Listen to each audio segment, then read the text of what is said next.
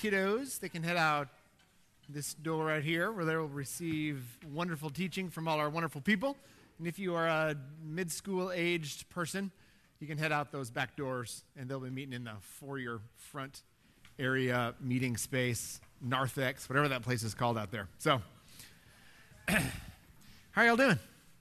Everybody hanging in here? You know, we actually come and we spray these seats right here with person repellent, and it's working great. So, just say no. It's, there we go. See, look, moving over. Moving into the space. It's a real disciple there. Yeah.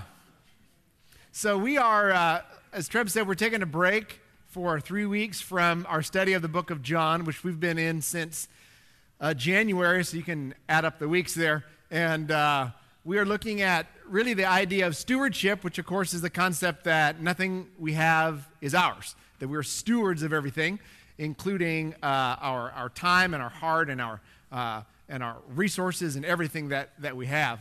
And we just deeply desire to be a church that lives generously. And that is because the reality is that, as you've heard Treb say a bazillion times, and as you'll hear us continue to say, that my life and my things belong to Jesus. And it's all surrounds the idea of surrender to and dependency upon Jesus. And that is supposed to affect every single nook and cranny of our existence. And so we take a couple of weeks off to talk about stewardship because the Bible talks about it a lot. And if you're a visitor here and you're like, great, they're talking about money, we're actually not. I mean, we will, but we're not. So because as we're hopefully going to make clear as we walk through this passage in Philippians together, in Philippians 4, what we actually want is for you to give your entire being to Jesus. And if you do that, then the rest of it will take care of itself. So last week, Treb talked about living content, living in contentment, or living contentedly. And we looked at this passage in Philippians where Paul is going through and he says, listen, I've learned what it means to be content, and that Christ is my strength in order to be content in all circumstances. And that there's this reality of gospel contentment, that we're supposed to have this contentment, this rest, this peace. And then there is this circumstantial contentment that we generally live in. And there is this conflict between those two things. The circumstantial contentment, it can change. A tornado can fly over your house. Things can happen. And your circumstances are in constant flux. Jesus never changes. And so our contentment is supposed to be based in utter dependency upon Him and in the gospel. And it's supposed to stay good because Jesus is good.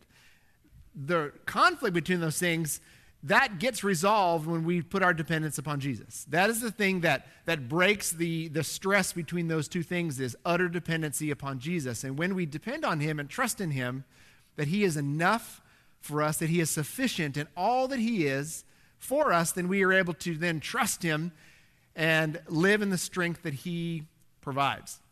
So we're going to continue looking at that passage in Philippians. We'll be in Philippians chapter 4. But the theme is going to stick the same, that your life and your things, that you belong to Jesus. We all belong to Jesus. And last week we looked at living in contentment. Now we're going to look at what it looks like to live in community with one another. But the reality that Jesus is enough and that He strengthens us, that's going to carry on through this next passage. So pray with me before we get into that study. Lord, we love You. And how great to sing that my sin was great, but Jesus is greater. And that our shame was great, but Jesus is greater. And I love that Your name is I Am. You are this constant, present, everything. And we all bring stuff in here from last night, from on the way to church, from 60 years ago. But now, in this moment, is where we're at. And so we come to You, Jesus, who always is, to rest in You today. I just ask, Lord Jesus, that You would help us to be vulnerable before you today. Like Adam and Eve in the garden, they were naked and not ashamed because they were before their Father who is so good. And I pray that we would come to you to just rest in who you are. That all the stuff that we bring, we cannot escape it, and we bring everything to you. All that we are, all of our failures, all of our worries, all our concerns, all of our burdens, all of our sin, all of our shame, all of our whatever, we bring it to you now, Jesus. Right now, as you're sitting there, just pray that the Lord would teach you what he wants you to learn. Pray that he would teach us through his word today. Whatever it is he wants you to know today, pray that he shows that to you.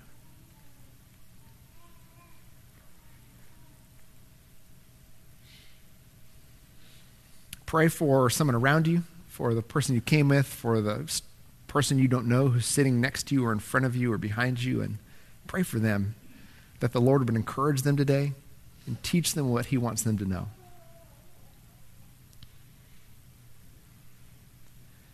Lord Jesus, we love you. We come to your word in humble adoration. We come to your word trembling with contrite hearts. Would you please teach us what you want us to know? I pray that the words of my mouth and the meditation of my heart would be acceptable and pleasing to you today, Jesus. We love you, and we look forward to what you're going to teach us. In Christ's name we pray. Amen. So we're in Philippians chapter 4, and we're going to be in verse 14. So in the NIV, there's a paragraph break in 14, but other versions have a paragraph break at 15, so it's kind of wonky.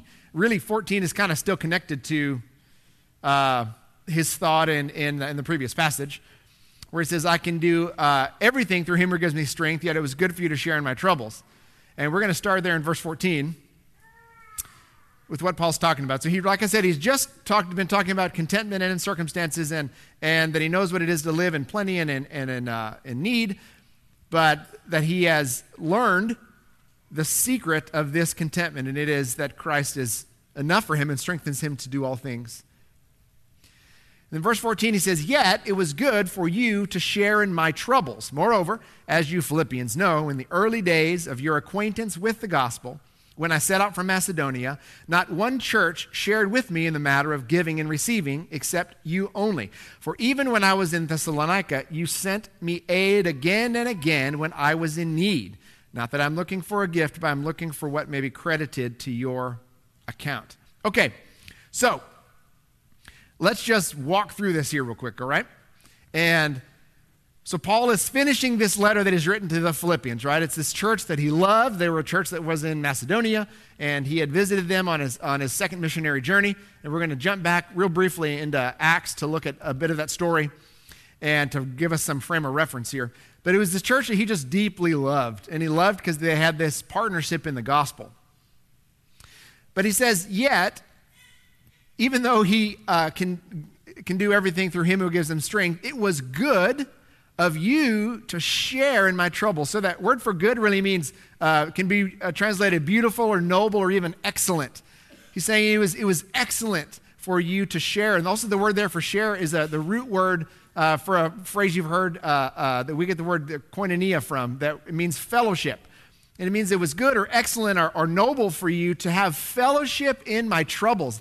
The word for troubles really means to be pressed between two things, almost like grain being ground, right? Between a millstone and an upper millstone.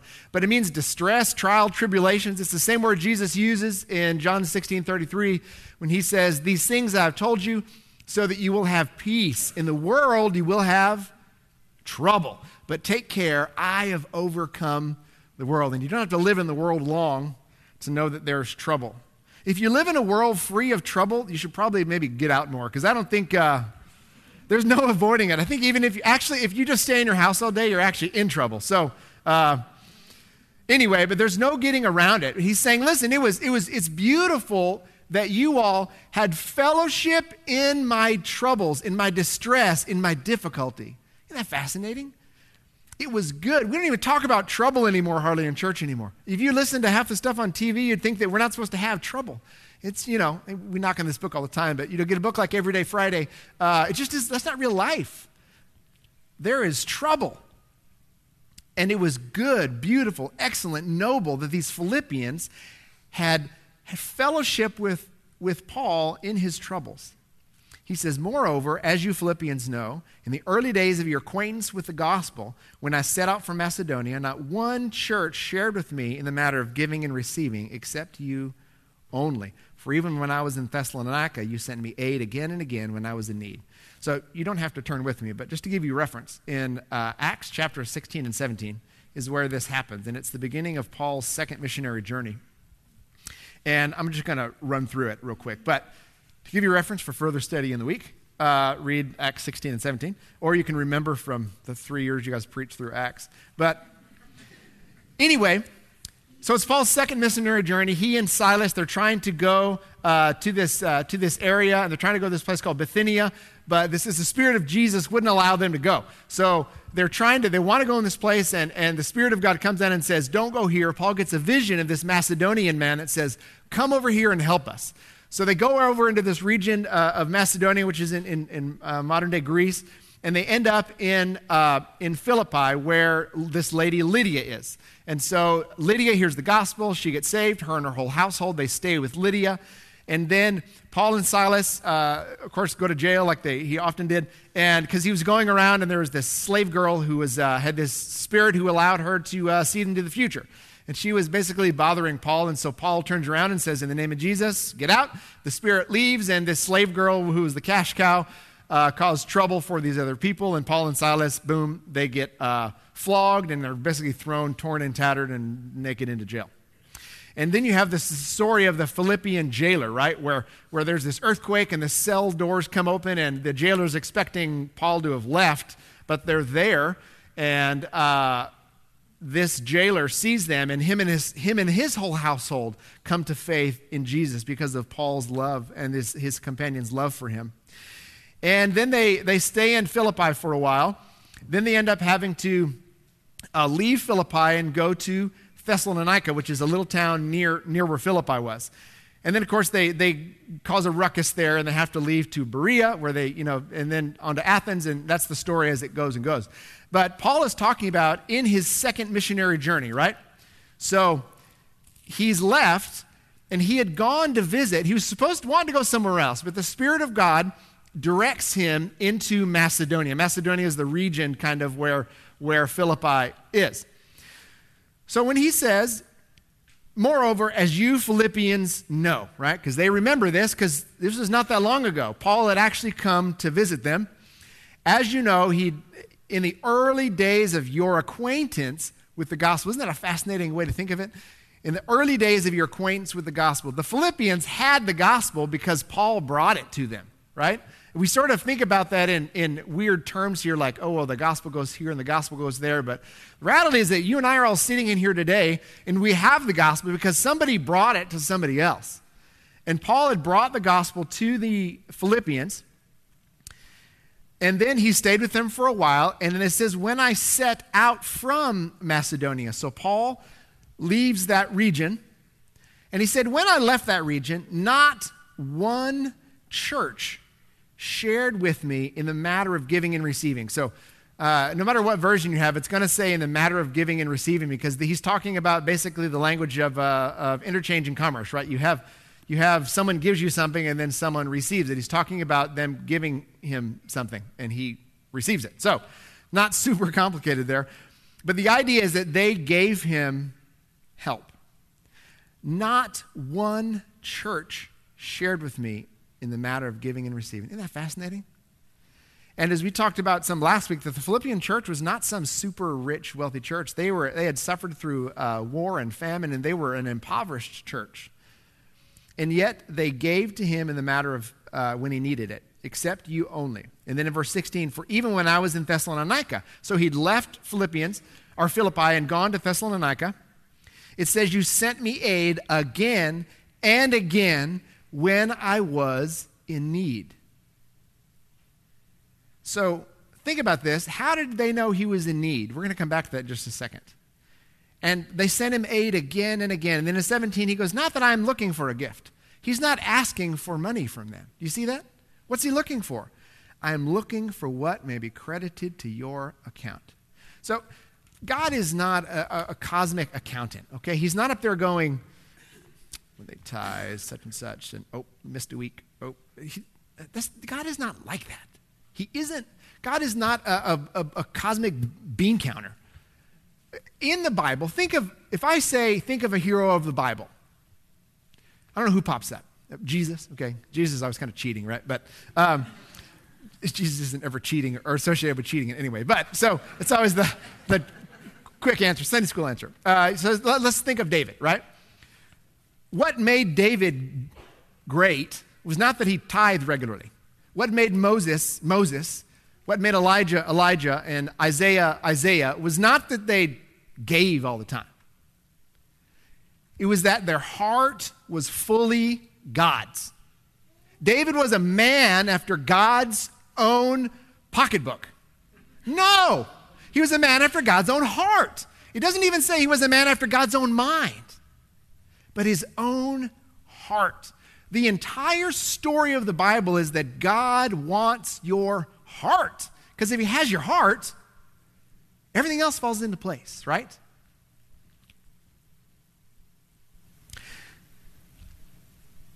So there's a couple things that pop out of here, right? In verse 14, he says, share in my troubles. To share in my troubles. And then in verse 16, or 15, not one church shared with me. Do you know that we are created to share one another's troubles?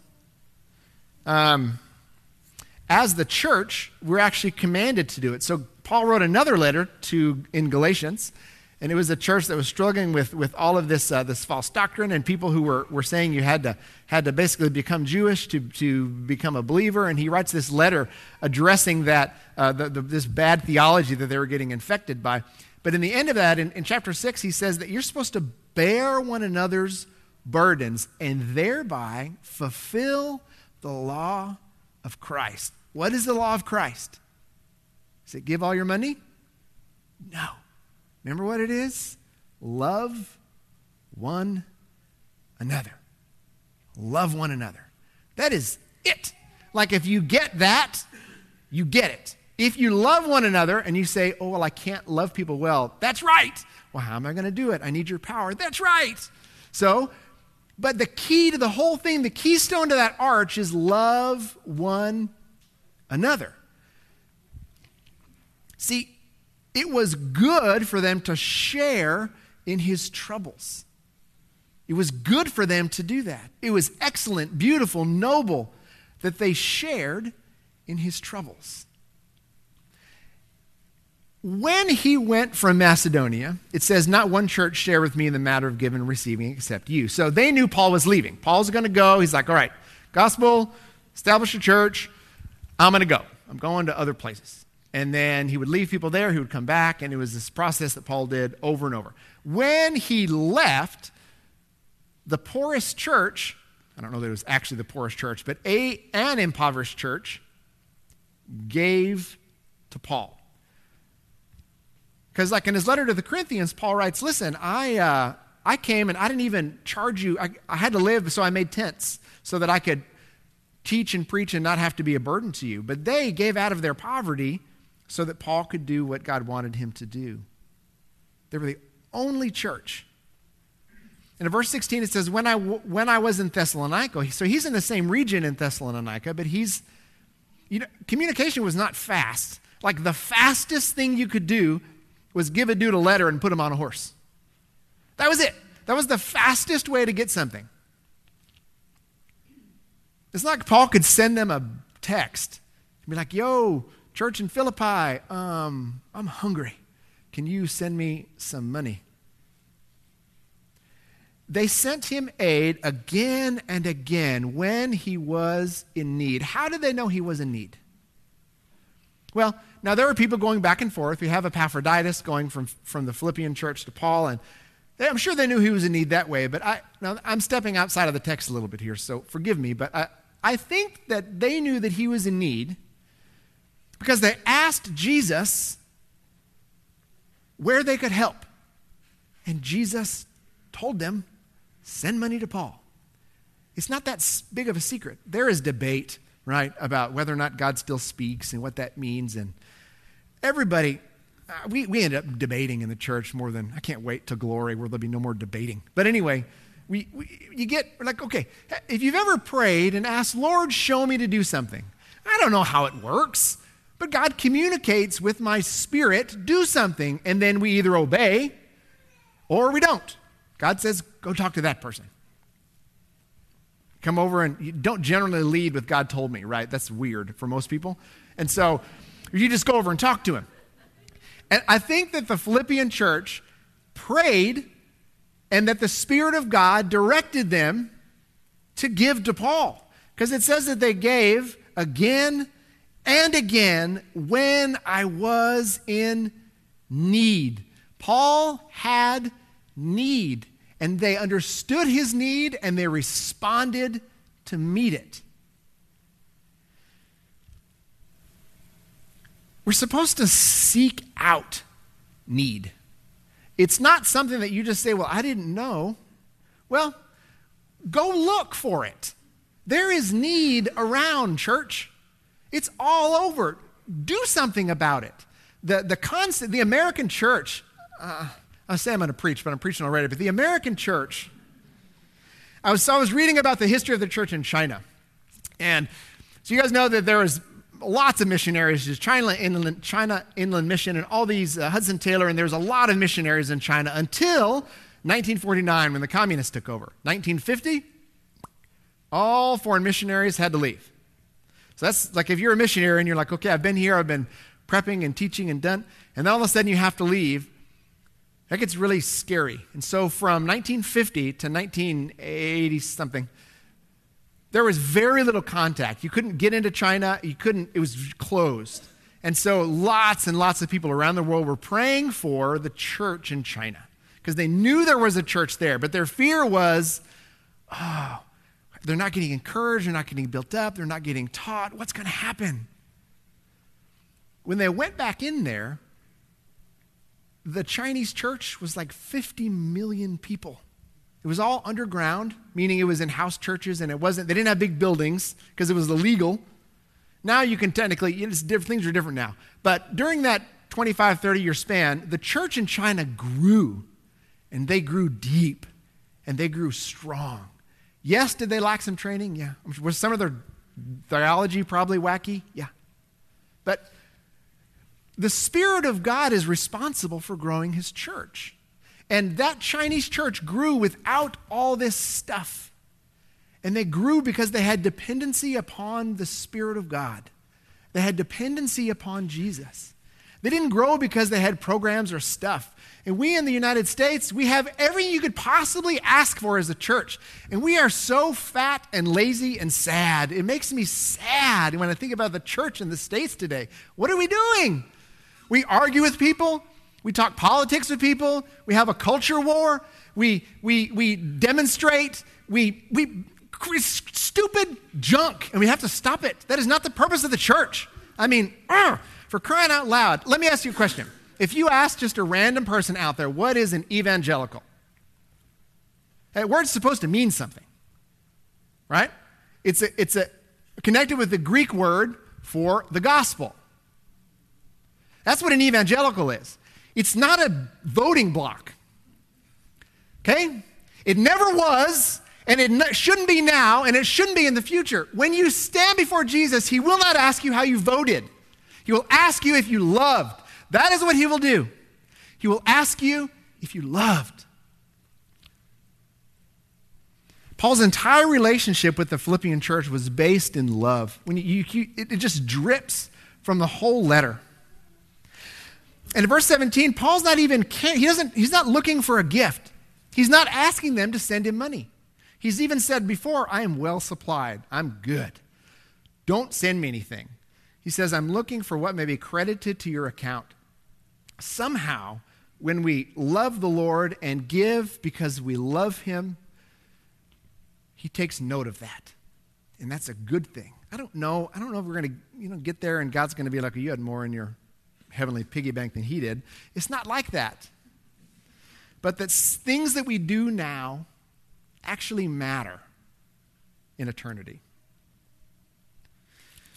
So back in chapter 1 of Philippians, you wonder what was the source of this generosity that they had. And in Philippians chapter 1, verse 3, which is super famous, I thank my God every time I remember you, which is such a precious verse.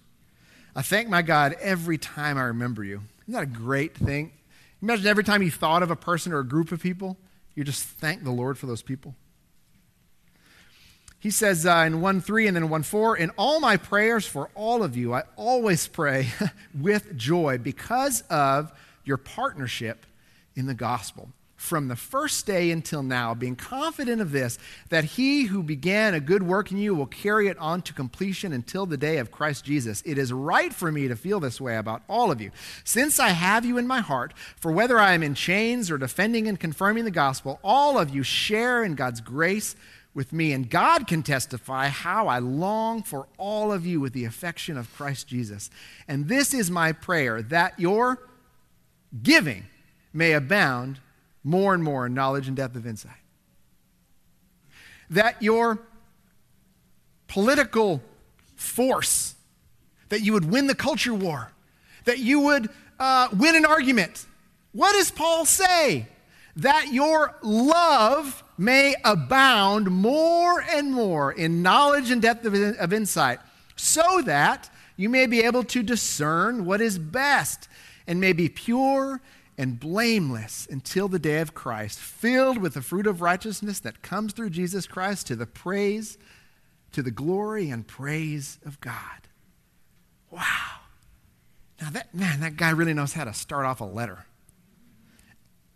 Because of your partnership in the gospel, they partnered with Paul in the work of the gospel.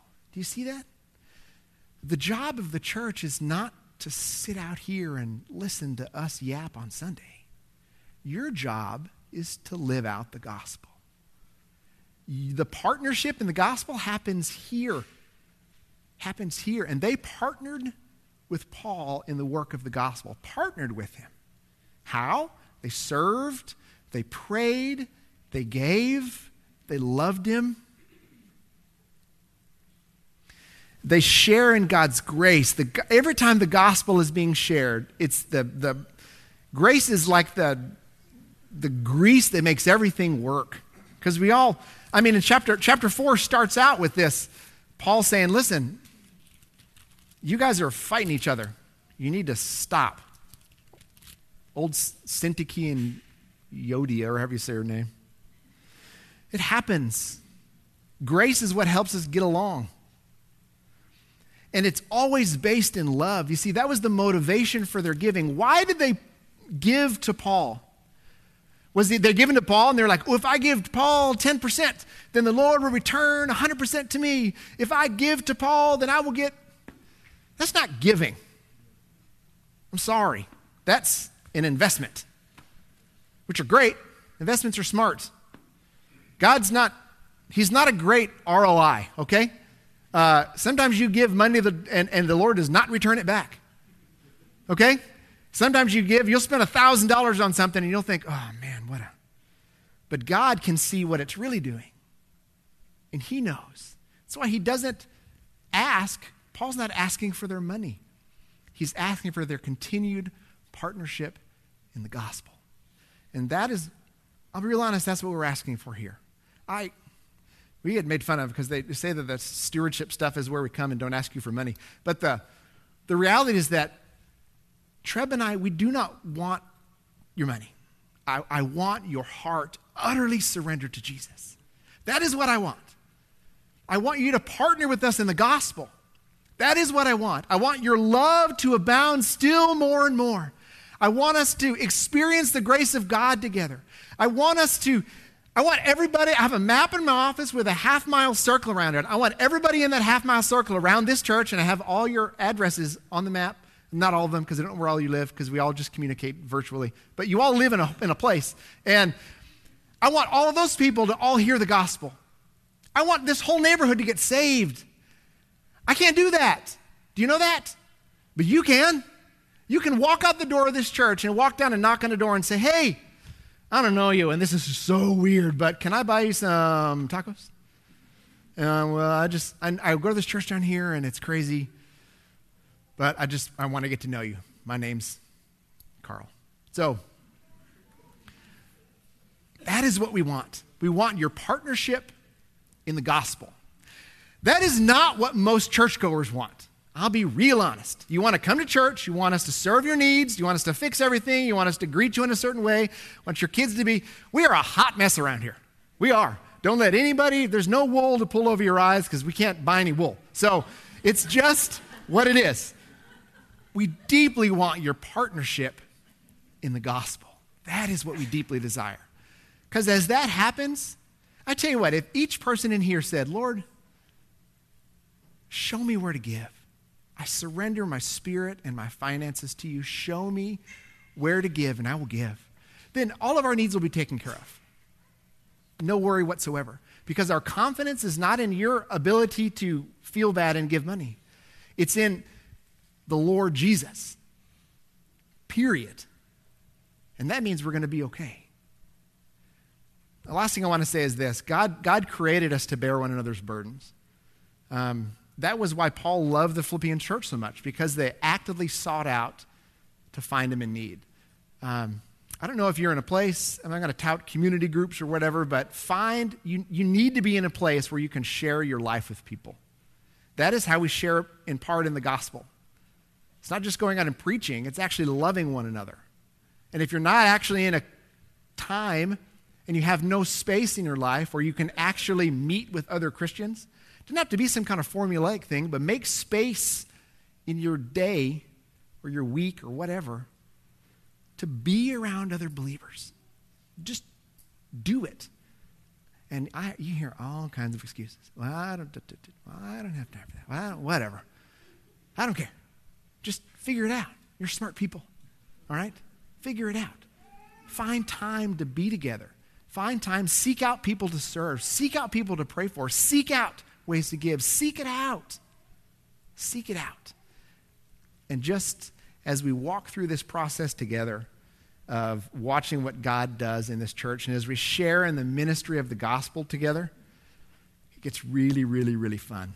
Because the Lord does amazing things when his people come to him and say, Lord, we don't have enough, we're not strong enough, we're not smart enough, and I don't know what to say, but I want to walk in obedience to you, please help me.